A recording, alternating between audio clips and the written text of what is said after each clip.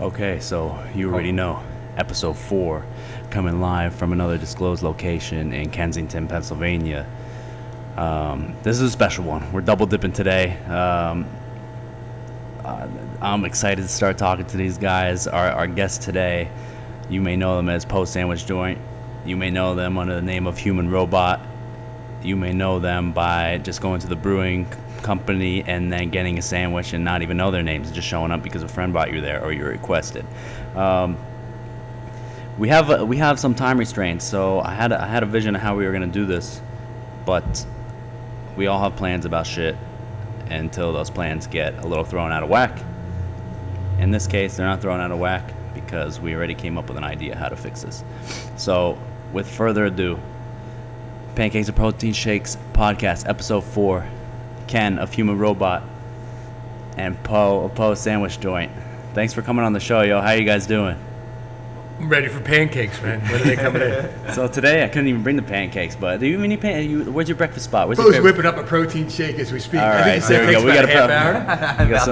We got some Human Robot protein shakes going on right now. Actually, fantastic pineapple brew right now. I wanted to talk to you guys, just like I want to talk to everyone, and ask about the origins, your story, your beginning. We'll start with Human Robot. Ken, I need to know everything about Human Robot, the meaning of the name, the inspiration, how you picked this spot. We'll start with, what does Human Robot mean? It means whatever you want it to mean. It's humans and robots coming together. And actually, my partner Jake, it's from a Daft Punk song, and we were talking about opening a brewery in Kensington on another project. He's like, I really want to call it Human Robot. So as we went into this project, we moved forward with that name, although he tried to change it a few times, our other partners tried to change it a few times. Everyone told us we couldn't use it, which just kind of emboldened me. And today we're Human Robot. So since the start, when did we start coming here with family and friends? When did you guys have that? When did you have family and friends? January, I think, we started kind of popping up for some movies. If I can go back 1 second. So as we went along with the Human Robot name that we weren't allowed to use, everyone told us it was ridiculous.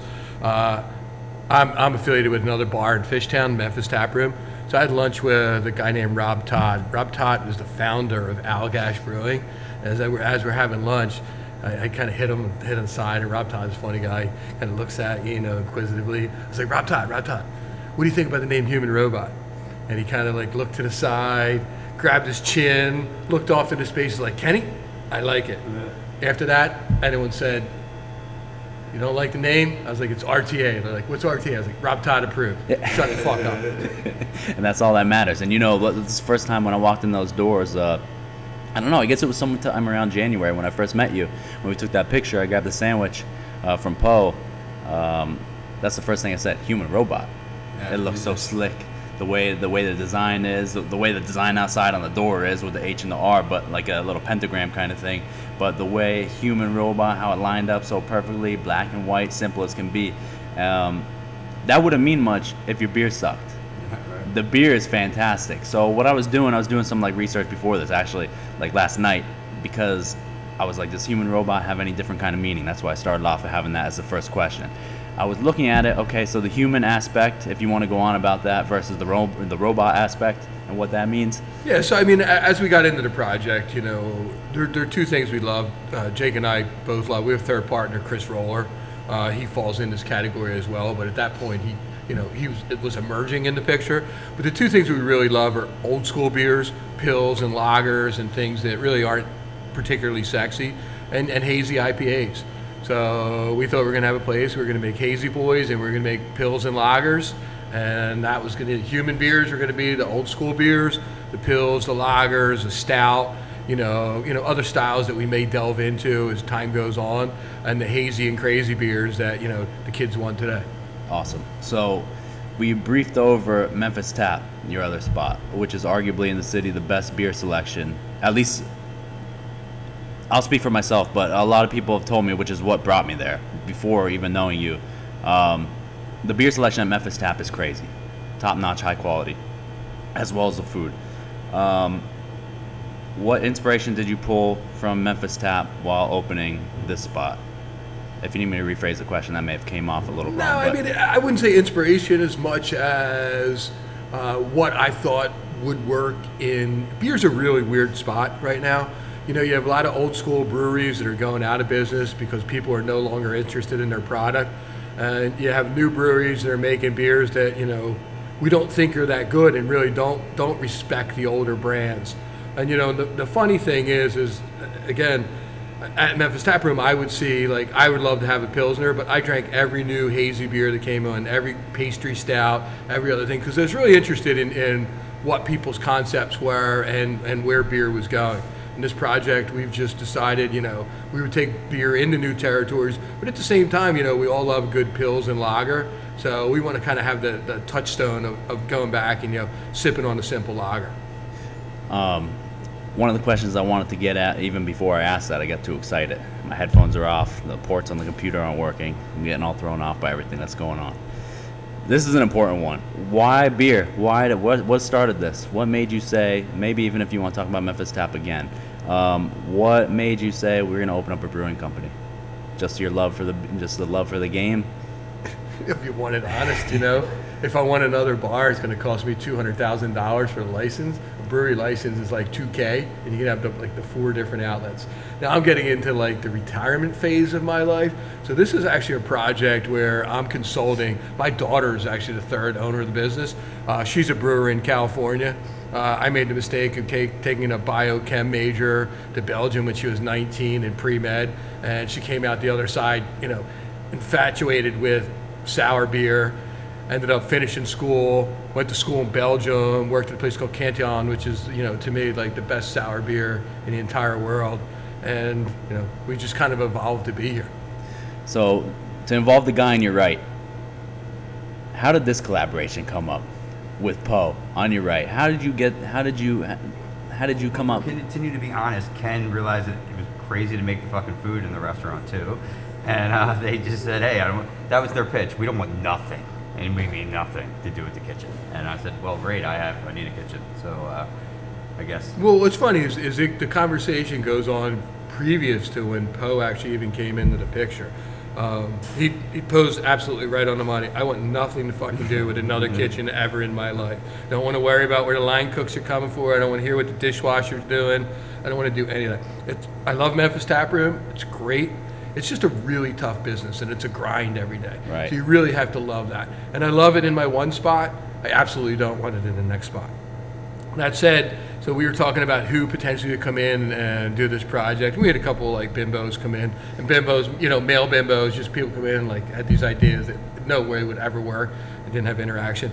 And I brought up to Jake, I brought up Poe. I was like, dude, you know, how about this Poe dude? You know, like, I see a spot. Have you eaten there? And what's funny is like, we're both stoners for like our entire lives. We have tons of common friends. We've never met, which was just hilarious. And I'm having a business literally across the neighborhood from Poe. And I don't really get out that much during the day or the night to go and see him. But long story short, we reached out to them. It was the same time he was getting screwed by his former partners. No. And, you know, lo and behold, it's a beautiful thing. Here we are. Yeah, I'm not too much of a cosmic guy, but I just feel like the reason I didn't meet these dudes to this point in my life is that this is when I was supposed to meet them to do this. And I'm not saying there's not going to be problems or everything's going to be perfect. Obviously, right now you see we're in the middle of a pandemic.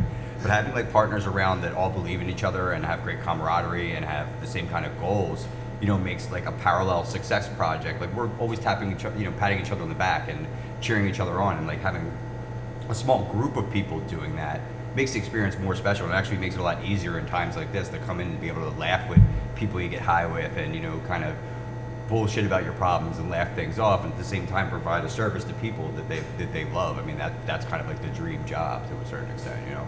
And to me, especially, the more that we can you hit this on earlier. Our beer's fucking great. Sorry, I don't mean to be immodest. I'm not saying this because the Pils and the lagers are great. The IPs are great. My partner Chris, you know, Robo Wonka is doing these crazy sour beers that are amazing.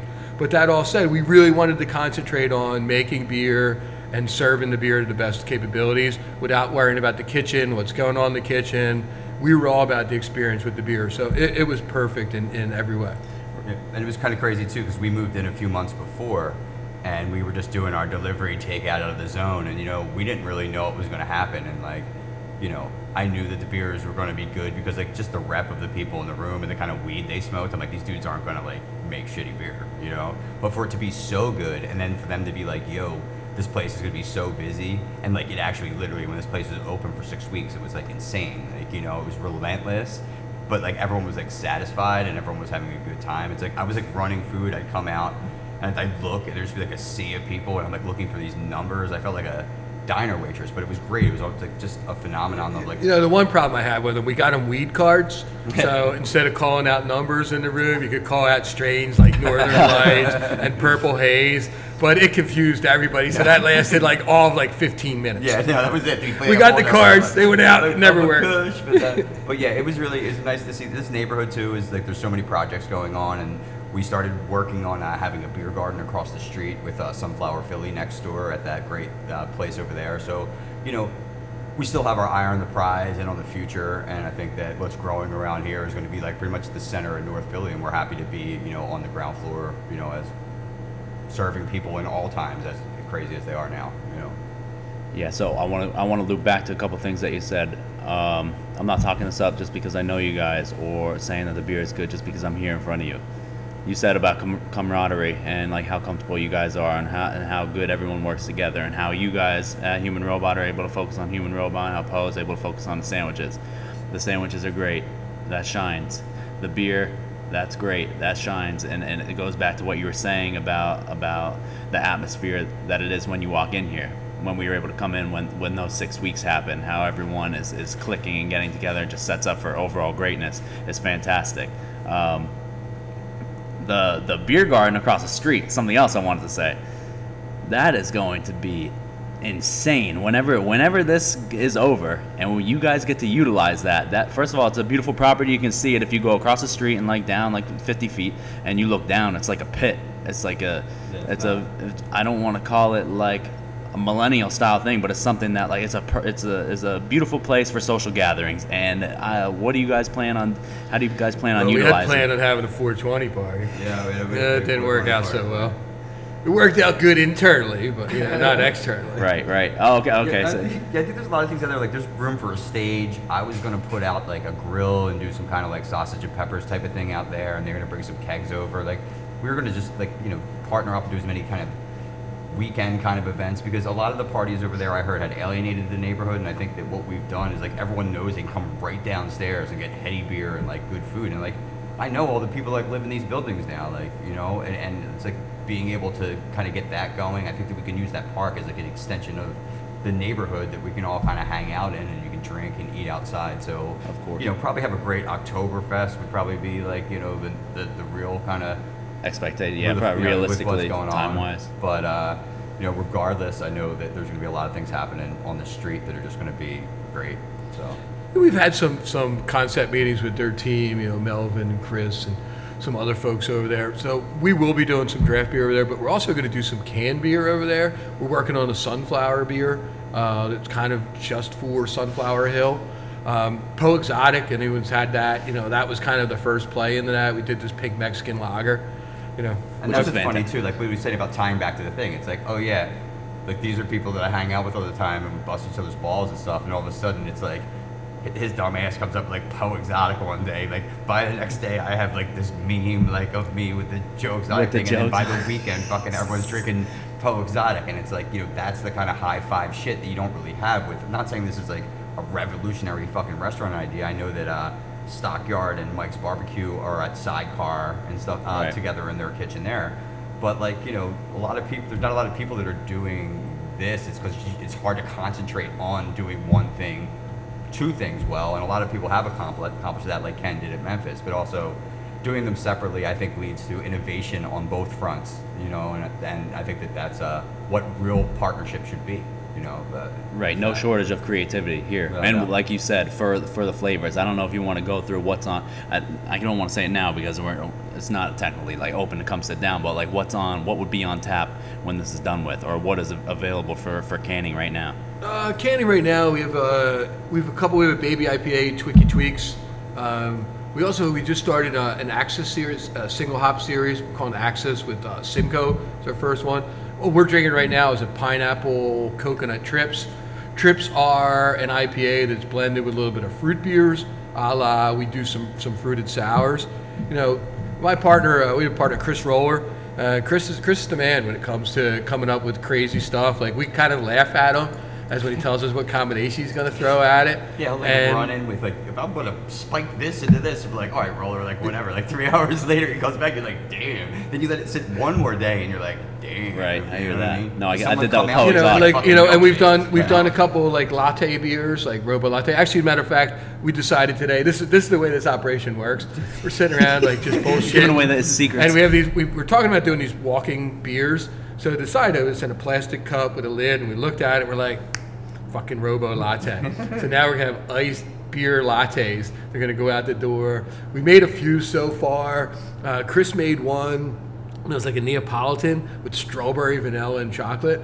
So we're working on one with Cafe Roaster like this week. Yeah. I think we're going to drop it probably this Friday. So they make us a cold brew. We blend it into our Imperial Stout. Chris comes up with some cockamamie other flavors.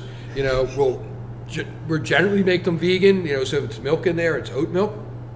And it's just fun, you know. It's kind of fun to hang out here and have I mean, it's crazy fucking shit. We got the farmer that comes and picks up our grain, owns a horse farm in New Jersey. He's a Trumper. He's got the big Trump hat on when he comes over. Yeah. We've got the honey farmer that comes in who like raises bees, who's like an old granola cruncher. It's like the Howard Stern whack pack of like And we all just sit in here, and there's no way it should be that we should coexist in the same room and have the blast that we do. But we do. It's like sucking some bad fucking crazy club that you just love it. Yeah. Just fucking love. Even in Ethan from Fermentary Form is over here, and Barona's beer, and like all of a sudden, it's crazy about this place. It's the same thing with potheads. It's like Fight Club with weed. You can't look at people in this business and know like who they are. Like, I met this dude Ethan, and I'm like, whatever, and he's like, oh, he makes this beer. And then you try that beer, and you're like, wow. So it's kind of like weird. That's kind of just a creative hub in general. You know, there's like all types of people coming in here all the time that are just like, you know, yourself included. That you're just like, well, here's people that you're bouncing off all the time and bullshitting with, and it's like it becomes almost like an artistic space in an odd way. You know what I mean? Like, Right, but it's like a creative incubator, how you said it. That would be the way I would say it. It's- And Ethan makes what I think is the best sour beer by far in the city. I mean, he just makes amazing stuff. And the funny thing is we make the wort here. So wort is just the beginning of beer before it ferments. Yesterday was a ferment brew day. So we come over and brew with Andrew, and then they kind of move it out at the end of the day. And then Ethan takes it a few blocks away, puts it in some wooden barrels, inoculates it in some way, blends it all up, and just makes amazing things with it. Damn. And so, speaking of sours, what are the sours here? Because this is the place that made me like sours. Because I never You've been liked through a sours. bunch. I've never liked sours. So what was the most Me recent neither, I sour? So sours is interesting thing because if I'm being frank, I usually shit all over kettle sours, which is what we make. And the reason that, you know, I shouldn't do it, I've learned kind of since we had this project, is because really the two worlds of sour are, you know, a lactose sour, something that's soured in the mash tun with some bacteria, yogurt bacteria most likely, you know, a Berliner Weiss that's made kind of sour and the same thing as sour mash, or an inoculated or a barrel-aged sour. The inoculated barrel-aged sours take anywhere from 6 months to 3 years, and they're then blended together with other fruits and other flavors. The kettle sours that we make are done in a few weeks, and then we blend fruit back in. And the reason I guess because the worlds are muddied in that way, and it's a great question.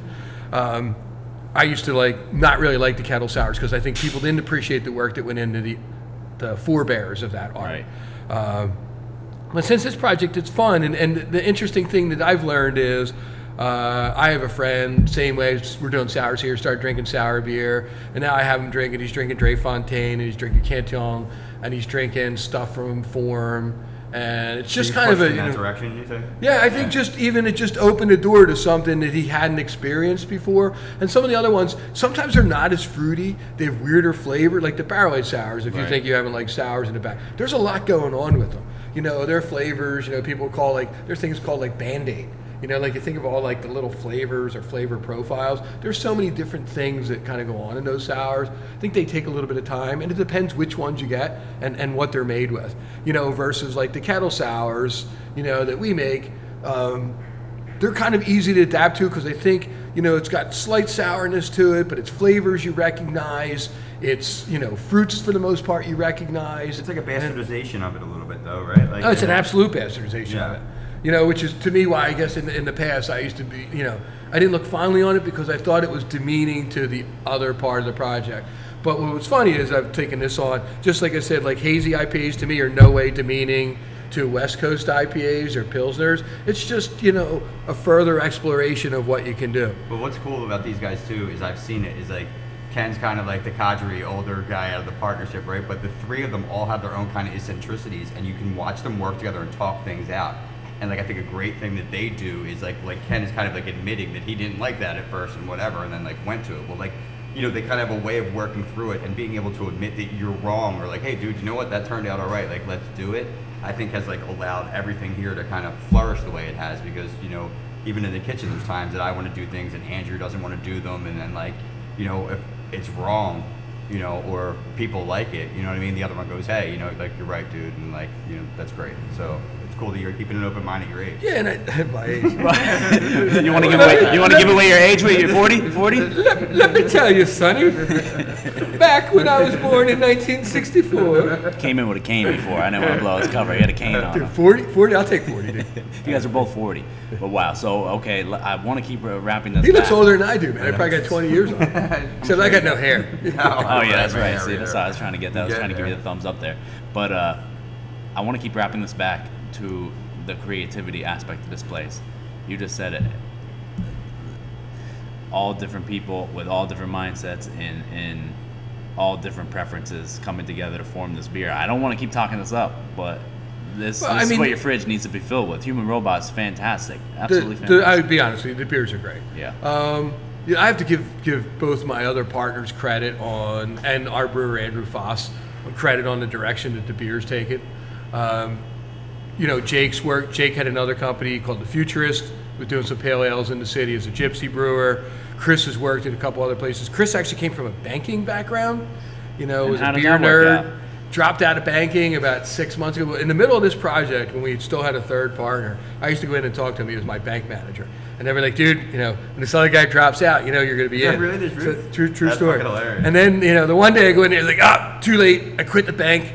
I'm going to Siebold. Siebold, for those that don't know, is a brewing school in Chicago. It's been around for a long time, great school. And then he worked at ours in South Philly, and he worked at Imprint up in Hatfield. We were talking about Imprint yesterday, I think, or 2 days ago on a podcast. Yeah, so he worked a little bit on the Smoogie series, so he got exposure to some of that stuff, got exposure to hazy beers.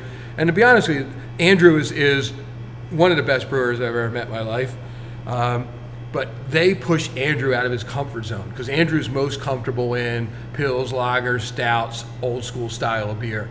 So the partnership here is really, and I have to include Andrew in that equation, is awesome because we just have ideas and we kind of go with them, and for the most part, it's those three though that are really moving the creativity forward. He worked on this equipment before too, right? Yeah, funny story. Andrew worked at St. Benjamin's, was here for a year, and I do not speak poorly of St. Benjamin's. I had some good beers that were made here, but a lot of people don't like their stuff, and had said things about it. And what's amazing is this guy made great beer. He just wasn't really allowed to experiment.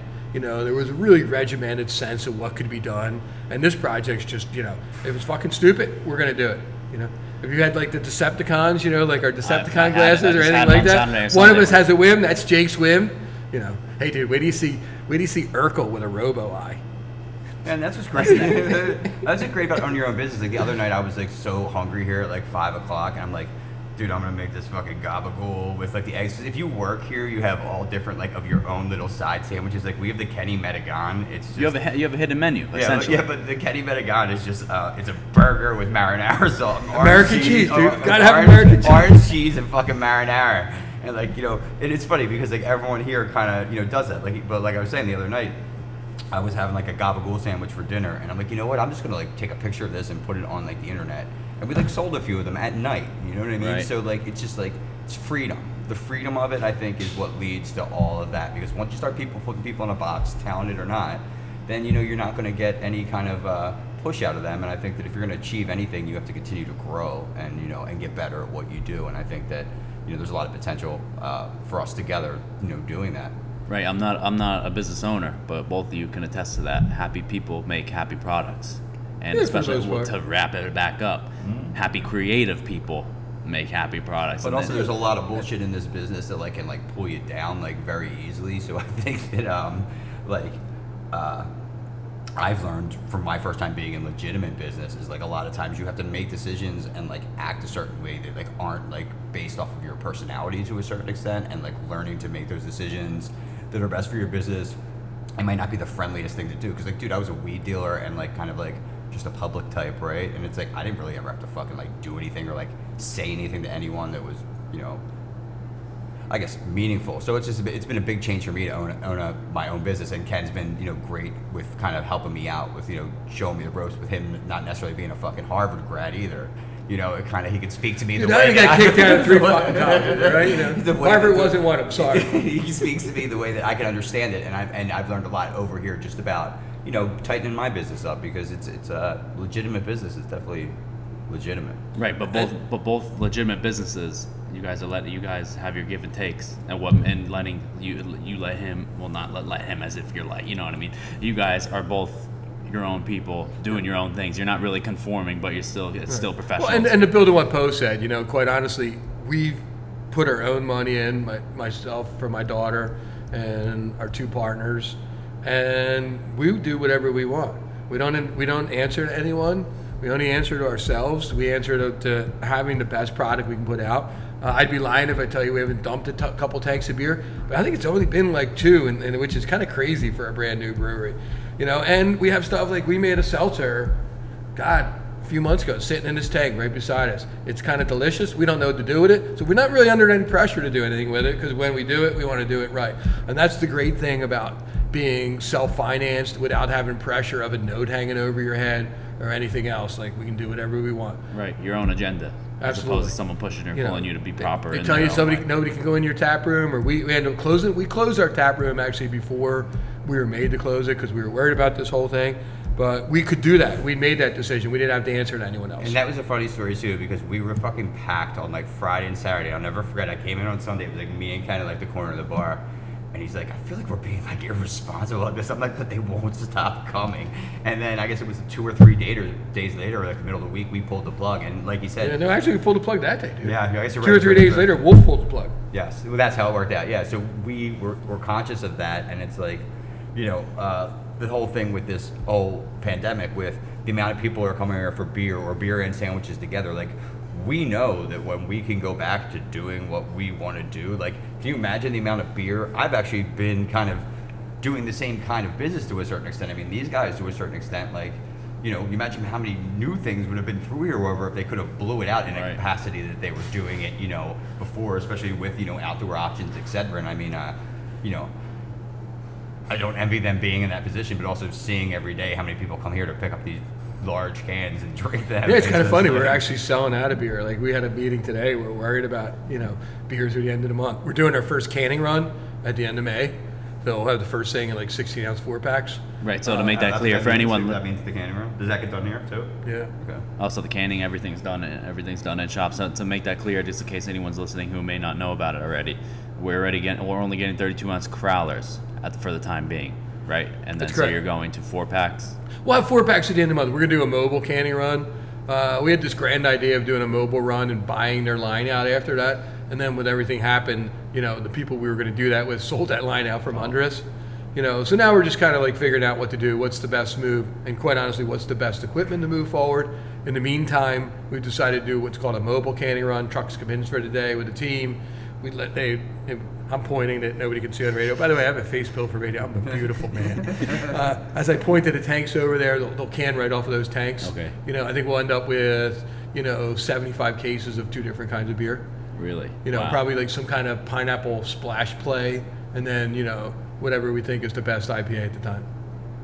Wow. That's what That's- great. That the between the IPAs and the splashes, like being able to you know, the six or seven IPAs that they put out and the 6 or 7 splashes, like they all kind of, when they're gone, you're like, oh, it's like losing a strain. Like with weed, sometimes that weed will be gone. It's just losing your chance. Like when Yeah, I came right. back to the window this past weekend for Poe Exotic, I didn't know the status of it because Yeah. I had it before. Yeah. And I had it once before, and I was like, oh, by any chance you have like one Poe Exotic left? I figured no. I saw it all over the internet. You know what I mean? They're like, no, it's sold Talk out. I about was like, no. So Poe Exotic grew out of, we had a blueberry lime sour that I threw some in. Andrew and I were together, and we threw some in an IPA that we had, Embryon, and then we threw some in the Czech lager, and I like, I really like this. He's like, yeah, I like it too. It had a beautiful pink look to it, so we decided we were gonna do this pink Mexican lager, and we blended up, the blueberry lime sour beer with the lager beer, But that's a one-off because neither one of those beers will ever be made before. I mean, it could be made again, but it's not exactly the same. Sure. But we kind of have fun playing with stuff like that. Yeah, so I wanted to, before you go, you speak highly of your people. Everyone in here is the best at their craft, you know what I mean? What makes your team the best? What makes you say this is the best brewer? This guy was the best, blah blah blah, or is the best creator I've ever seen, or is so creative with the names? What is so special about your team? It's just what made you link up with them, so to speak? Quite honestly, I don't think it's anything special about any one of us other than we're honest with ourselves and everybody else about who we are and what we want to do. You're all Voltron, like a Voltron too. Well, and quite honestly, no. I mean, there's too much bullshit out there. You talk about Memphis. Sometimes I'm accused at Memphis of not supporting this particular beer, this particular local beer that much, just because I don't really like it. I'm going to pour what I think is the best we can pour. Here the same thing. Andrew Foss, we didn't know how great a brewer Andrew was when he came here. What we did know about Andrew is he had worked here. People really liked him. He was a likable guy. He actually installed the brew house behind us. Really? Okay. 5 years ago, picked it up in South Carolina, installed it. And we knew he could make great lagers, but we didn't know how amenable he would to be like pivoting on the fly. Right. And he's really amenable. And the rest of us, none of us are really, we don't dig in on over anything. We just kind of try and make the best thing we can. And I think people that are open and creative, everybody's creative and everybody learns in different ways. And I think the fact that we respect each other, we talk among ourselves, and there's really no pressure to do anything, really lets the team sing. Last question to let you go. I don't want to hold you too far over time. Someone wants to start a brewing company. They know all about beer, but they don't know how to start. They know how to create the best beer in their eyes. Give them some tips for how to just take that first step, how to begin. It's much cheaper to buy your own beer. It's hard, man. I'll be honest with you. We're in a really good situation here. I had a friend of a friend bought this building. The brewery was already in the building. It was already set up like this. So we did not spend money on build out because that's the really hard part. But I would say if you really want, think about it, research it, know your market, know what you're going to make, be prepared to pivot from what you think you're going to need and make, and then pick the right size system. Don't try and make too much beer. There's a couple local places that have opened in the last few years with huge capacity. I'm hearing rumblings right now that they're not going to make it out of this thing, and I understand that. Where like smaller places like us, we can pivot. Right. We can kind of change, we can adapt. Right. But the hardest part is do your research, know your beer, know who you're hiring, don't take on too much debt. I hear. And location, I would say. Because I guess we got lucky. We got lucky with this because it was here. We were coming here no matter what. Right. But, okay. Right. But quite honestly, people need to come. A lot of people come from the neighborhood. Most of what we sell through that window is from the neighborhood. But that all said, you look around for blocks around, there's plenty of space here still. So a lot of people are still coming here from somewhere else. Right. Location's important, but in the beer world, if your beer's good, they're coming. They're going to come. Yeah. Yeah, once they figure out about it, they're coming. Beautiful. Well, if you need to split, I'm letting you get your outro. If not, hang out with us. Let's do it. It's up to you. Yeah, I've got to unfortunately. There he goes. He's at 5:05. He got bigger things. He got a daughter to I don't worry have about instead of I this don't have little bigger podcast. things. I don't have better things, but I got things. All right, Ken. I appreciate you. All right, dude. Thanks for talking to you. All right. Daddy. All right, Purple Dude. I'll see you tomorrow. Purple Dude. Did you ever end up getting that? No, I didn't. You never got that gear that said GOAT. It was like a shout out to the GOAT Club, but I think that was the night I had Poe Exotic. So I had Poe Exotic, I had a couple mixed drinks, and I was like, what is he talking about? Then I actually clicked the link the next morning. I said, oh, this is beautiful. Nice little sweatpants outfit. Which if you were to say you had a signature look, which you're wearing purple right now, it's obviously your brand shirt, but in any publication I've ever seen, it will always like summarize you as wearing something purple. I got a lot of purple stuff, and someone told me the other day, yeah, you purple people are like extra, but like you never know like how many things you're gonna be able to get in purple. No, I hear that before it's out. It's purple camo. When I first started doing stand up, I had like this pair of purple pants that I wore like every time I performed, and then as I've gotten like a little bit older, and given like absolutely like less of a fuck, I've just kind of walked around wearing like obnoxious purple stuff. And these guys, like when they first came in here, I'm wearing purple shit. And like the other day, I woke up and I had to like run down here, and I was in all purple. I was like this hoodie on, like purple fucking like pants and socks are just like whoa. But I think it just ties back to how weird of a place this is. That they've kind of like accepted me as like, you know, you're the food spokesperson. Yeah. With fantastic sandwiches. Yeah, but before we get on to the sandwiches, yeah. you just said something very important that you sent me an article a little bit ago, so I knew like I sounded what I was like I knew what I was talking about. Yeah. You know what I mean? You said something like a second ago. My man, appreciate you. I'm gonna snack something on the way out anyway, but this is great. Cool. Yes, my man. Thank you. Thanks, Ken. All right, Gavin. right. This was a pleasure. Namaste. This was a pleasure. I appreciate you. What do you have to say? Did Poe tell you he's going to start doing yoga in here, man, with the Broga crew? Broga crew. Yep.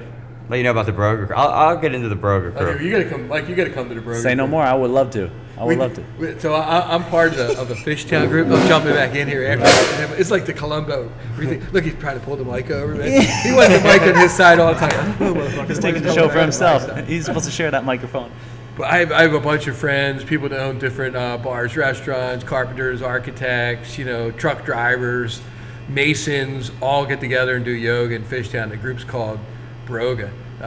So this is a real thing. Oh, it's absolutely a real thing. Jake Panasavage, you can look him up on YouTube. Does some different stuff. He's worked with the Eagles a little bit. Works with what's that soccer team down there in the Union? All I'm saying is I walked in on Broga and I felt like I walked in and my parents having sex. It was just like 15 guys doing yoga, like listening all to hot the and Grateful stuff. Dead. I'm like, I'm fucking out of here. No, they're not dead. I'm a deadhead. They're not deadheads.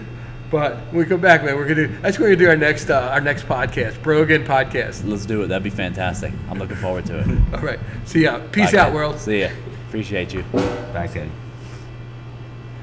Back with Poe. Hopefully we get him to come back in. He's leaving the door right now, but he left before. He might come back in and say something special. But you said something that had my mind blown. Well, it was blown the other day when I read an article that you sent, so I wouldn't sound like a dumb fuck. You did comedy. Yeah, I may start it off doing. We can start. Let's start talking about you about life when you were doing comedy stuff. Yeah, like I guess fucking about 10 years ago now, I started doing stand-up, and then Occupy Philly broke out, and I decided that I thought it would be funny to grab like a flip cam and go down there. I was like a big Hunter S. Thompson fan, so I'm like, let me go and like live here, because I was living in my dad's basement at the time anyway, so I'm like, fuck it. So I just bought a tent and I went down there, and then I just started living there. And then I found my way into like this journalism like camp of people. And I was making like these weird videos, but I was also kind of like reporting like Stuttering John like style, like from like people doing crazy like activist shit like that I've never seen before. And I met some potheads there that were like into like organized reform, like normal and stuff like that. And I started hanging out with them. And then we decided to do a protest at the Liberty Bell based off of a lot of the activism that we saw from these like radical left people that were like running into banks and like chaining themselves like to like chairs. So we kind of like being born out of, sorry. You're good, yo. You don't even need that on there. Being born out of like Occupy Philly, we kind of became like these radical pot activists. So like long story short, we did a bunch of protests on federal land that I was arrested for. And then like when I got arrested, like I went in to federal jail for like 3 days, and then I got out, and like all of a sudden like I was on memes, and I had like 2,000 like friend requests, and like like I got out of jail, and I was just like, people wanted to like write about me and like all this shit. So like I went through a pretty high profile federal case, and I got like off with like a year of probation, and then out of that we started talking to people at City Hall. Jim Kenney, who wasn't like the mayor then, he was just a councilman, right? Yeah. And then we sat down with him through a contact we had that we met at Occupy. It was like a political operative in Philly, and he was like kind of open to it. And then it like kind of just, we decriminalized pot in like a small period of time. I think it took like 8 months, and it was like an ounce of pot was like kind of pretty much legal to carry on you, and like really no one busts your rolls and you're smoked. So we started building like this kind of crazy pot community in Philly, doing events to help people, like, you know, throwing parties, and then we got a little ambitious because I traveled around the country to like all these pot parties in legal states, and I'm like, dude, this is like amazing, like I can do this like at home. So we started this thing called Philly Smoke Sessions, and they were huge parties where like all the vendors were selling like weed and edibles from like places all around the country, and I had like reggae bands and giveaways. We sent a fucking couple to Colorado off of it, and it ended up being crazy. We threw like probably 8 or 10 of these parties, and at the 10th one we got raided by a SWAT team, and me and my girl and my dad and like 25 other people got arrested, and then me and my girl were held on like $250,000 bail for 10-12 days. And then when we got out, I guess I took a deal first to like, and I took felonies so that my girl, who's like going to go to law school, could like get off of misdemeanors and still kind of have a shot at, you know, her career. And like the parties were awesome and people loved them, and like we were doing them before medical marijuana, so like people were coming to them that needed medical marijuana. They were getting it from like, you know, people that were bringing it down. I mean, like all the companies would come there, like craft companies. It wasn't just some dude at a table with like bags. Like they had like a layout, like if you went to a farmer's market. Like, right, you know, no, these are like high-end products. Yeah, dude, right. It was like, you know, the best of the best stuff. And we had these like VIP rooms and stuff. I mean, it was crazy, and like I'm really proud of like how organized and great it was. It was mostly all my girlfriend. But, you know, when I got arrested and all that went down, that was kind of just the end of my scene. And admittedly, I started as a pot activist and I turned into a pot capitalist. But at the end of the day, everyone's got to eat. Right. So with that said, everyone's got to eat. That wasn't good. What? That wasn't intentional. No.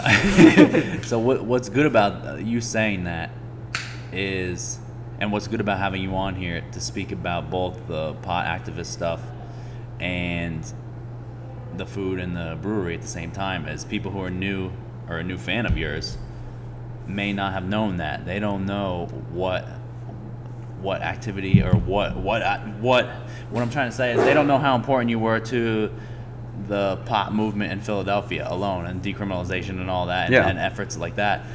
So I'm happy you told that story. I didn't know if you wanted to get into that. I hate like when you read articles, they try to portray stuff like that, which I'm sure you had to deal with left and right like crazy. Man. So many things. The worst of all, I was a press darling in Philadelphia for years, though. I mean, like I really never had any issues. I had a lot of good friends in the city that liked the work that we were doing and like thought it was funny. Like when I was doing shit, it was kind of like I was trying to be like kind of Abby Hoffman with like kind of like these kind of like jokey kind of like humor was the weapon of what we were doing. So no one really ever saw Poe as like a real abrasive character to a certain extent, because it's like, what's this stoner dude trying to like do this stuff? Like it doesn't seem impractical, you know, and like whatever. But when we started to move on, you know, after that, I really didn't really know what the hell I was going to do, because like I just had a bunch of money that like when they raided my house that they didn't get, and I like needed a project that was going to be legitimate, because like I could never go back to doing what I was doing. Right. Know? So when that all happened, when that raid happened, I don't want to keep harping on this sounding like it was something bad, because we all know, you know, obviously you are the man in Philadelphia to know. This is harmless medicine going to whoever needs it or whoever wants it, and it does. And if you don't need it per se, like medically, then you have it for mentally. You know what I mean? Yeah. And everyone could use it. But you came home after whatever time you spent, right? And then that was a good question. The article I read, they say, "Oh, they took this, everything's gone." Yeah. Yeah. Maybe not everything. I don't want you to blow any secrets. What, like took everything? Like took everything from my house? Took everything like that would. So like you mentioned the money. Yeah, I had my brother's like a regular citizen, so I had him like I had him dig a bunch of gopher hells in the back of his yard, and then when you know the time had come, I had been like, well, look, I need all that money, you know, and then I just like, well, I need to pivot, and like, you know what you're saying about like people now and then. I feel like that I struggle with it because sometimes I want Poe's to like the food actually speaks for itself to a point that like I can just put my ego aside and be like, well, look, like, you know, if you know, you know, you know.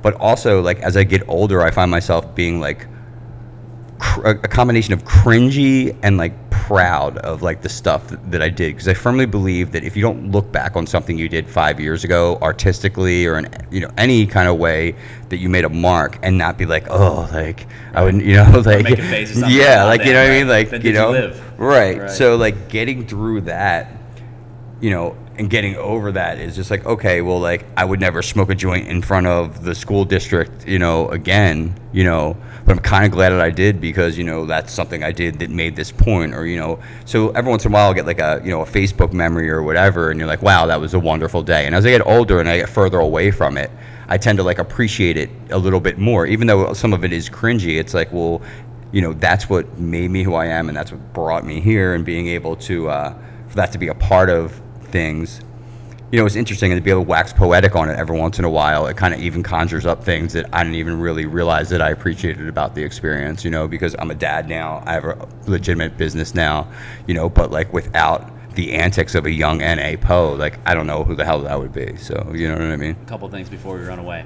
N.A. Poe. Please tell people who you really are and what the inspiration for N.A. Poe, not alias, but N.A. Poe title, or whatever. However Yeah, you well, want it. I'm just an Italian kid from Upper Darby named Richard, but I decided that kind of doing some kind of like a Barnum and Bailey kind of name, you know, and also ripping off Poe a little bit would be an interesting way to kind of just make you like remember it, you know, to a certain extent. So it's a combination of Nikki Sixx from Motley Crue, who I've been told I used to party like, and Edgar Allan Poe, who kind of had like a darker side to him. So I thought that kind of idea of like mixing that together kind of gave it like a cool kind of like stage name to a certain extent, and I think Right. also allowed me to like play a character where, you know, when I first started, I was just doing it, and I was in it like so hardcore, and then like as it like pulled back, it's 5 years into it, 6 years into it, like I could go into doing Poe, you know, Right, very into being easy, that, and right. then like fall back, and like, and now it's even like more hilarious because 10 years and being a father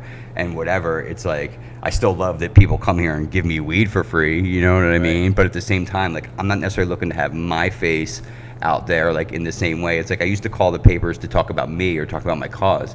Now I have like a whole new set of like paper contacts because I'm just calling them to tell them about the restaurant, you know. And you know, fatherhood is a big thing with that because it's kind of like a form of ego death, I think, if you're doing it correctly. And you don't really care about myself as much first anymore, you know, and putting the restaurant forward, you know. But the way that I market things and the way that I've built, you know, this stuff is all built off of the back of all that pot sweat, you know, I guess you would say, to a certain extent. But also all the stuff I learned about, you know, I've never spent a dime for advertising as Poe or through this, you know, or whatever. So being able to use social media like the way that we learn to propagate material as an activist, as, you know, as someone that's selling things, I think that it's, you know, a great technological way to kind of go about your business, you know. Right. So I'm happy that you just briefed over everything. It's like you're prefacing everything that I Yeah. want to talk about. Oh, cool. So you went through all that you went through, and now you're left with looking for a new form of motivation, or a new direction in life to take, maybe, so to speak. The family comes along. The sandwich idea comes along. How? What was the creation for Poe Sandwich Joint? How Well, did that come about? a person that I can't necessarily like name anymore because of a NDA type of thing, you know, gave me an opportunity to open a place because he had a place that, you know, was near there. And, you know, conceptually, when I started thinking about the menu, I did find a friend of mine that was a chef that helped me like open the place, who I'll always be grateful to. And he came up with like the Jeggy Boy and a couple other sandwiches. The House-Made Ranch is It's nuts. this dude Mark. People DM me You about know, House-Made Ranch. Mark was a chef for like 20 some odd years at Lowe's Hotel, and then he came and started it, and like every idea that I would come up with, he would put on like some super like heady like chef like idea to, I'm like, yo, I want to do like a chicken bacon ranch like the Grateful Dead parking lot, you know, kind of sandwich. And he's like, yeah, dude, we'll do like a House-Made Ranch on there. And it's, you know, it's literally become kind of that thing that kind of is the thing that makes it from a good sandwich to like a great sandwich, you know, or like a memorable one. And like, you know, but some of them, like the baby Wook, like was just like, dude, I was stoned in the restaurant, and I'm like, dude, if we did pickles and this and this and this and like, you know, made it into a sandwich, I bet that like this would do well. Like, and now like the baby Wook has become one here that like people kind of, you know, go crazy about, and it's named after a friend of mine that's like a glass blower up in Maine, and we always just laugh our balls off because I'm like, dude, you know, maybe like, you know, like at the here, all the sandwiches are named after like my buddies I grew up with, like fantasy football friends, like my kid brother. Yeah. What's the inspiration behind the menu? Because they're all different names. For example, the Hamilton, Birdman. If you want to talk about any of those. Yeah, well, the Birdman's my little bro. He was like fucking, his name's Jonathan, and we called him Jay, and it turned into Bird, Jay Bird, Birdman, and then it's like boom, it's the Birdman. So my fantasy football league is actually like 9 dudes, and they actually named me Poe. That's how it kind of started. And there's a sandwich named after all of them. And they're all just like blue collar guys that I grew up with. So it's kind of funny like hear their names every day because like we're in like, you know, a text thread together too. I'm like, yeah, I did fucking 40 fucking mushes today, you know, and that's like, Mushman, great sandwich by the way. And that's my buddy Mush, who like if fucking Mush says I'm gambling money on this like team, just like either bet the other team or walk away from the bet. So like, you know, I kind of come from like a nickname culture kind of like anyway, you know, so it's kind of been interesting to kind of, you know, give those names to all those and for them to like mean something special to me to a certain extent. Like Jeggy Boy, like is my friend and Jeggy Boy is our vegan tofu sandwich, which like, let's be honest, vegans are kind of like annoying, right? So, you know, it was just like, he's like kind of like the most annoying. He's like out of one of my kid brothers, and he's the most annoying out of them. He's like, take his ball and go home type of guy. So I'm like, you know what? Fucking, you're getting the vegan name. The vegan sandwich is getting named after you. And it's like difficult and, you know, like whatever. And it's like him. So it's like kind of like a joke. And it's kind of funny to just see, you know, for me, like, you know, how many of these things that we're selling and like kind of run back to them and laugh about it to a certain extent, which is cool. I keep saying about quality and importance of the people around you. So everyone on the menu, you're specifically, menu is named after someone that you appreciate or someone that you cherish or that means a lot to you. That we need to know about the people who mean the most to you. Tell us about the family. Yeah, what about my? No, about your personal family. Yeah. Oh yeah, well, I fucking just had a young son he's about 17 months now. Most adorable. He's pretty adorable kid, right? I had my first kid, and having a son as your first kid is crazy. He's on the menu as Luca's Meatballs. My grandmother Lucy, who was the Italian matriarch of our family, she died like 3 years ago. So when me and Rachel were thinking about naming the kid, I was just like, you know, how about Lucy or Luca? And right away she was like, cool. So it's funny to, you know, have him on the menu and that sandwich kind of be I called it Luca's Meatballs, but it's like Lucy's Meatballs, but now they're Luca's, and right. I think she's just like she's probably in him somewhere, like right. Some mean Italian lady. No, everyone's in someone like that. Reincarnated inside of my young son. No, that's fantastic. That's good that you started talking about the menu, because we could have went on about that and on, and I was like, yo, what does even Birdman mean? Or until you're like you're like, yo, this is the actual Birdman I see on like social media. Well, that's when they come by, I try to do it, but it's like the Hamilton is my buddy Tommy.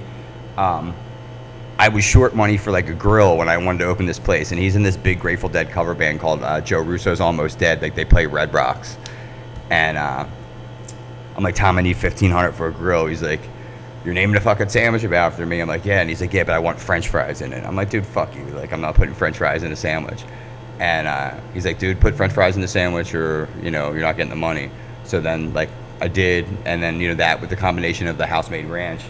Was kind of interesting. You know, I know there's a lot of places like that are sandwich shops that kind of like I feel like we nailed kind of all the different kinds of sandwiches that you could do. Like we have your classic Italian sandwiches, right? Which like a lot of places in Philly do great, right? But I also try to like push that idea of kind of having like signature stoner sandwiches like the Hamilton and like the Baby Wook. And then like, you know, to be in Philly and to be able to play off the classes, like we do a Skinny Joey. It's like our version of a roast pork, but you know, we do it with Italian pulled pork, you know, and we do a horseradish mayo, and like it's kind of like anything we do here is kind of an homage, because like this shit has all been done like a million times, dude. Right. You know what I mean? Like especially you can only with get a chicken cutlet with mozzarella every single place. Like Jesus, like, you know, and like, you know, I'm never going to be the type of dude to sit here and act like I fucking reinvented the wheel. Like, you know, like I know that a lot of our success at Pose is attributed to the fact that we're on the north side of town, where like at the end of the day, dude, like if I go down, you know, into the Angelos area, you know, and just South Philly in general, I mean, like, I'm not going to say that, you know, Pose would be dime a dozen down there, but I'm saying that, like, you know, I think that we're lucky to be in an area where by bringing Sarcones to North Philly and partnering with Human Robot and, you know, doing vegan sandwiches consistently and having, you know, pretty much an eclectic menu to give ourselves, like, some credit, you know, I think it's allowed us to put ourselves back, you know, on the map down here. And, you know, at some point I'd like to take it out to the suburbs because I feel like that, you know, you get out to the Havertown, Ardmore area, you know, on the main line, like there's not like a real place to grab like a sandwich that's like good like that. So I would love to, you know, take what we do here and kind of, you know, continue to perfect it and kind of just like get it out of Philly. You know, I think a lot of people make the mistake of like, let me open another fucking place in Philly. It's like, yeah, but then what? You're busting your balls like across town or like, you know, whatever. Or running like into like whatever property issue may be or mix-ups like that, and Yeah. we're talking about strongholds and this and that, and people like Yeah. dicking people around, which we don't have to get into, but like Yeah. that might make someone move from town to town or this and that for whatever it may be. But those people out on the main line, those people on the outskirts are the people hitting you up, being like, oh damn, I wish I could have this. Well, okay, then come by. Oh no, it's too far. Right. There's markets out there. I keep telling everyone, we live in East Falls. Yeah. Everyone's like, you don't live in South Philly? I don't live in South Philly. Yeah. I live in East Falls. Okay, it's 5 minutes on Kelly Drive to get in the city, but I could see like even like 5 minutes from my house, Bala Kinwood. Yeah. That's all the difference of someone like, nah, I'm not going into the city. Yeah. All right, well, if you don't want the great sandwich, then you're not going to get the great sandwich. That's why there is such a market. I think it's a lifestyle thing too, because it's like, you know, talking about all the guys that I named on the menu, they're all like 2 or 3 kids, like, you know, blue collar jobs, a lot of union guys that like, you know, their balls are busted by the time they get to a Sunday. They don't want to drive all down the city, have 5 beers and like whatever. And I feel like that, from a foodie perspective, craft beer person perspective, that these people are moving out to the suburbs and they have their kids, but they still have their wants and needs, like as far as, I'm not going to call food and drink a vice, right? But it's a luxury, you know, and like I think that more people that are younger that are having kids, like they love food and they love still drinking. Like my parents at 35, they were just parents, you know what I mean? Right. And like now people that age have 2 kids, but like they care about drinking heady craft beer Right, and no, they I want hear to that. eat like great shit, but you know they're stuck in like fucking Smallville, right, you or know, across a and bridge or something like, just inconvenient. Yeah, so where I it think doesn't get delivered to. Sorry to cut you off. Even too, if you look at like, I'll go to my brother's house in Havertown and throw on like the Grubhub. I'm like, dude, like it's Wok and Roll and like Primo's hoagies, and you're like, dude. And then like in Havertown, I saw this place called Brick and Brew like explode, and to be honest, like it's like, I'm not gonna say it's dime a dozen, but it's a dime a dozen like gastropub, like as far as like the city, like I can name you 10 gastropubs that are the same, but it's like the only one out there. So I think that, you know, people are going to move their kids out of the city. I actually want to raise my kids in the city, but you know, I think that people love the things that are happening in the city, and if you could just bring it out to them instead of making them travel down here, that I think that you know, there might be even a good market for like Human Robot. You know, Tired Hands is in Ardmore, you know, I mean, I think that, you know, a lot of people Which try works to out perfect. Yeah. Right? It's perfect. It's Yeah, a and Tired Hands, you know, being out there has been perfect, and I feel like, you know, I never thought this is what I've been doing, but I think that Pose is in a position where the base 16 or 18 sandwiches they're on here could be created like over and over again, like, you know, and rotated into like a menu cycle for like, I wouldn't want to ever franchise it because I want to have like control of like the Hands-on. situation and the quality, but like 2, you know, nice poses that are like, you know, in close vicinity, but like Right. how you said, one maybe on a main line, something right. like that. And I Yeah. feel like that, you know, that, you know, personally wasn't a dream for me, but like I've always been someone that as an adult, when I'm doing something, I want to do it like the best that I can. So, you know, I've poured my heart and soul into, you know, doing this as best as I can. And to be honest, you know, the accolades, you know, for me, when people say, oh, I love it, or, oh, we come back all the time, it's like, I think about what a great city it is for people that food is like the concentration like of their life, you know, and it's not for me, like, I'll be honest, you know, like I love it and I have to fucking deal with it every day one way or another, but it's not like my passion, like, you know what I mean? Like my Right. passion's pot, my passion was being creative, you know, with you know, videos and digital work and stuff like that, and I hung up all that stuff to like one, just live like a life where I didn't have to get my balls busted, and second, like to have a kid. So it's great that people like love that, because there's people in Philly that's their fucking life, you know, and we're still being mentioned in like the same, you know, sentences as those people. So like to me that like is an honor, because not saying I don't give a shit, but like it's not my life like that, you know what I mean? And that makes me even more proud of it, you know. And I have, you know, Andrew, my partner, to, you know, to thank for a lot of that, and also like a lot of people that work at my joint. Like my little sister's here like 4 nights a week. Like she's here like Friday, Saturday, Sunday, which like is like being in Afghanistan, like, you know. And like I talked to you, and you could just come by. You can see everyone in front. This road is quadruple parked across. You got a maneuver way. There's people coming in, picking up, taking out, and going. Yeah, my glass blower friends work here, so like, you know, we kind of have like a small community of like the same type of people that I've always kind of believed in and been around. And that's been cool, because being able to put on your own people and for the place to do great is, I guess, you know, hey, dude, I'm living the American fucking dream in the time of the quarantine, right? I got a great young family. I have a flourishing business, and like I just want to be self-aware enough to be thankful for that. Because if you're not, like, then, you know, you're not a good person, you know, because there's a lot of shitty stuff going on, and like you can't take for granted what you have. And you know, some days, like, dude, I sat in maximum security prison for 15 days with like people that were like in there for like rape and like murder, right?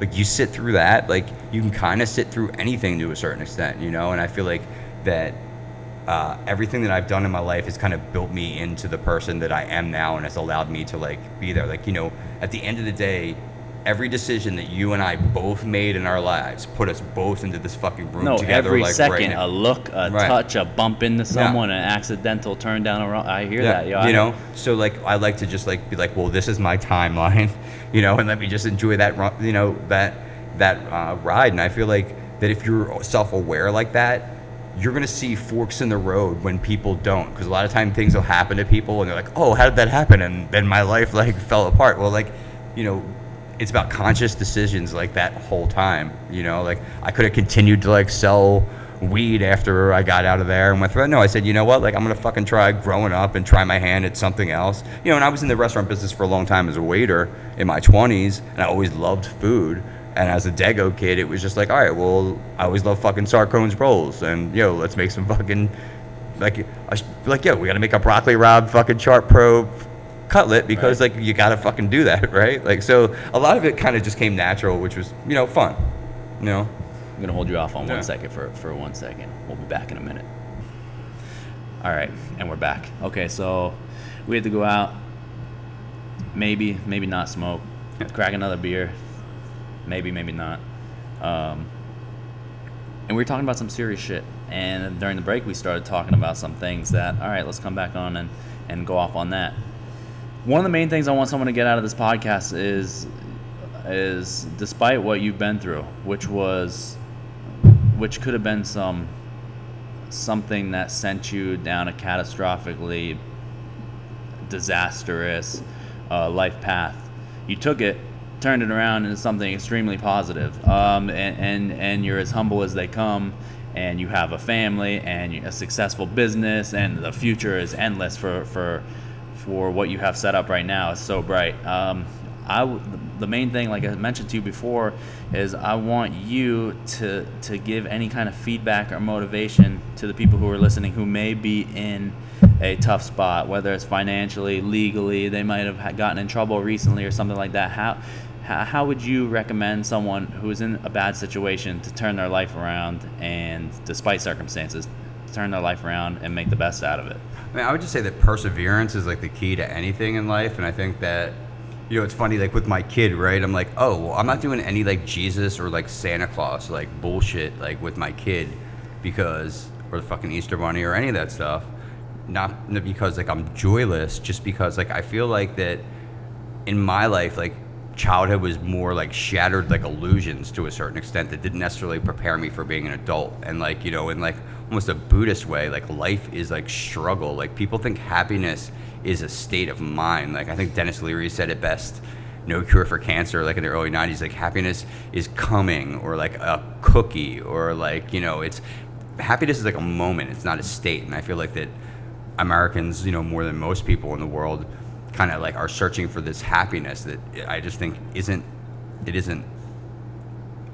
a mindset, you know what I mean? It's time, it's moments and times, like, and you have to like have the awareness to, you know, be able to enjoy it being when it's good, enjoy it, and when it's bad, to just hunker down and like get through it, which is like, you know, I think that being through what I've been through has prepared me for something as, you know, catastrophic as, you know, a quarantine and like a pandemic and stuff, because like, you know, if you've been through enough adversity, you realize that it's just something you have to put your head down and get through. And I think that a lot of people, and I don't blame them for it, you know, are a little weak, and they don't expect that, you know, it takes hard work. You know what it was like when someone 20 years old, you're 20 years old and someone tells you it takes hard work, you know, to succeed. And like, I feel like, right? Yeah. And I feel like this generation below us now, these kids, see, they're showing Nirvana, your age now. but they're definitely, you know, growing up in a digital age where like a lot of perception is, you know, bigger than reality. And I feel like that has like an emotional,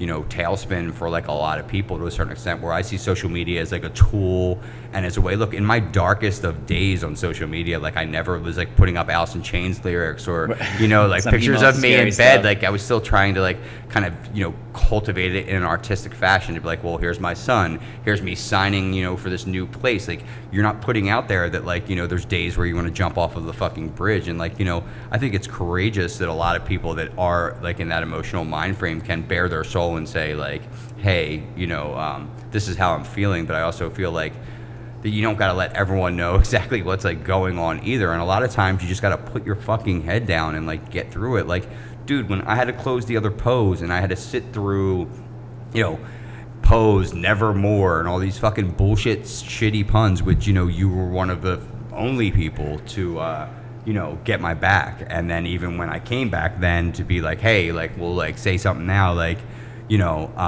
and I knew that I was going to have another opportunity to do Pose, but I had to literally fall on the sword and in the darkest part of my life, not being able to explain why I'm closing this, you know, successful business, and having to literally stomach like a lot of headlines that I couldn't necessarily come out and explain, you know, what was going on because of the situation. You know, at that point, I could have given up and I could have gone and been a waiter or went back to bartending or went back to selling pot or whatever, right? But no, I like put my head down, waited for like opportunities, and like I ended up meeting like the Human Robot guys. And like, you know, I don't like to be fatalistic about things, but like at a certain extent, it's like, well, you know, I've learned more than anyone that the darkest days of your life can be like the doors that are closing behind you. They're opening up like, you know, the light of the future to a certain extent. So like I would just say basically like hold on, you know, and you know, keep your head about you, and like, you know, have some kind of self-awareness, because I know I keep saying that, but it literally is like the key to life. Like, so many people don't even know why people don't like them or do like them, or, you know, how their behavior like affects like those around them. And I feel like that if you're like that, you can treat everyone as like a human being the way that they should be treated. And I think that once you do that, you're going to end up in like the karmic territory of, you know, people that are blessed, you know. And I feel like that I finally, after 40 years, have gotten like on even terms with karma. And I feel like that's from, you know, me concentrating on making myself a better person and doing, you know, the right thing, I guess, to a certain extent. You know? For a lot of people who might be confused about, I don't want to say anything, so you can just give me a look, because no one will know. Yeah. You can't say anything about the Frankfurt shit, because people know you as Post Sandwich Joint on Frankfurt Ave. Yeah, well, I have an NDA from the agreement that I did there, but I guess I could say in a vague way. Or that, can I say anything? You know, I would say that I guess you don't have an NDA. I think I just, you know, I trusted the wrong people, and, you know, it's hard because I always look back at Pose is that I wouldn't have thought about doing like that without like the person like giving me that idea to do so, and then like I ended up like running with it in my own way and, you know, turning it in, you know, to what it is. So like, you know, it was kind of like being in an abusive relationship, I guess, because it was like the best thing and like worst thing, you know, happened to me like out of that. And like that's why I just try to keep some kind of perspective on every experience in my life, because like now that I'm around like Kenny and these guys, like I know that that's where like I'm supposed to be, because like I literally feel at home, you know what I mean? I feel secure, I feel adult, I feel like the mistakes I've made have like brought me here, and like now I'm at the point where like I'm not going to ever make them again. And it just comes back to the parallel success when you're working with people like that. Like, you know, where you could say, oh, hey, we did this last night. And like, oh, we did this. And you can like slap hands and be like, yeah, we're banging out, you know, great food and great beer in the same place. I just feel like that makes it like, you know, that makes it better. But don't kill yourself, basically. Please don't kill yourself. Yeah, Everything's please- going to get better. Yeah, okay, so we could always, there's that cliche is so true, that it's always greener on the other side. The Well- darkest days are like some brightest dawns or whatever it is. Yeah. If that dawn is the morning. It's the other way. darkest before the dawn. It's the darkest before the dawn, something like that. Yeah, like they put a gun to my head at that part. Like, you know that scene in Goodfellas where like Camry's trying to pull up the driveway and then like the cop pulls up. He's like, "Don't you move, you motherfucker!" Puts a gun to his head.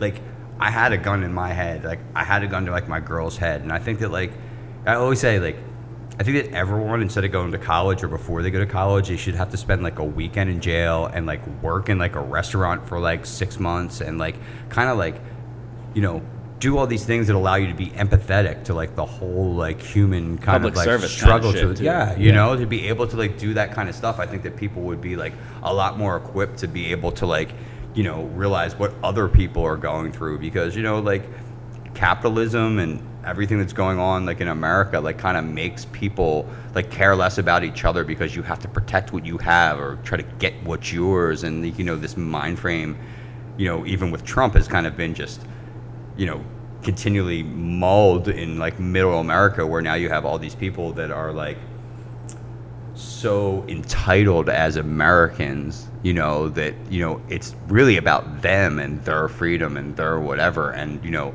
fuck the consequences to a certain extent. And like, you know, I just completely align in so many ways with like the other side of that. And I think that comes from coming from the pot community, because we couldn't be separated by race, color, like creed or anything like that, because we're just like a bunch of people that like loved weed and like wanted to fucking legalize Right. weed. So like there was no way to divide people there. So like we built such a coalition of so many different people from like so many walks of life that like, you know, when it comes to thinking about like racism or any kind of like shit, it's like so nonsense. out of my Right. realm of like thought. But then you're like, oh, well, we're living in a country like a dude like that is the president, and people are thinking this way, and they're trying to do like this thing. So like you all of a sudden realize that even though you can insulate yourself in like your own world, like, and make the majority of the people in your life beautiful people, it's still like a cold, like fucking like, you know, fucked it's up a- place it's a out cold there world to a out certain there. extent. So Yeah. like, you know, that I feel like I've built like a safe haven around myself and isolated myself into being in a position where like, you know, you're never going to avoid tragedy in life, dude. And as you get older, all it's going to be is continually more loss and more pain and like, et cetera, right? But like, you know, if you find yourself in a little groove where everything's like working and it's going well, you get better enjoy it, you know, Ride because the wave, because yeah, exactly. it'll come down. Yeah. The wave doesn't go forever. So, Yeah, I remember when we were throwing the parties, dude. Like we were making like 10 grand like a night, like, you know, once every like 6 weeks or something like that. For the first time in my life, I had like some money and like money where like I went to fucking Italy for like Right. and Madrid for fucking like 17 days, dude. You know, and no one in my family like ever like did it like that. And I started to feel like on the cusp of like being like different from where I came from and shit, you know. And then it kind of got taken away because I wasn't doing it like in a legal fashion, I guess, right? But Right. like now I see it like coming around to where I see that like this is another opportunity for me to continue to like carry like who I am and my family and my future into like another place, and to do that doing like with something that so many people are like satisfied with, because like there's so many ways to fucking make money, right? Like Of you course. could dump chemicals into fucking Schuylkill and make like Right. you know money, right? But like being able to like provide a service that people, you know, really like, and for them to connect with like the brand, because Pose is kind of like a lifestyle thing too. I mean, I think that pot has grown beyond people like having a stigma against it. So like if you don't smoke weed, you would just be like, oh, I'm not going to go to Pose because like those dudes are stoners. Yeah. You're going to be like, yo, like those stoners sure make like great fucking sandwiches. High-class munchies. Right. So Yes. also at the same time, but also like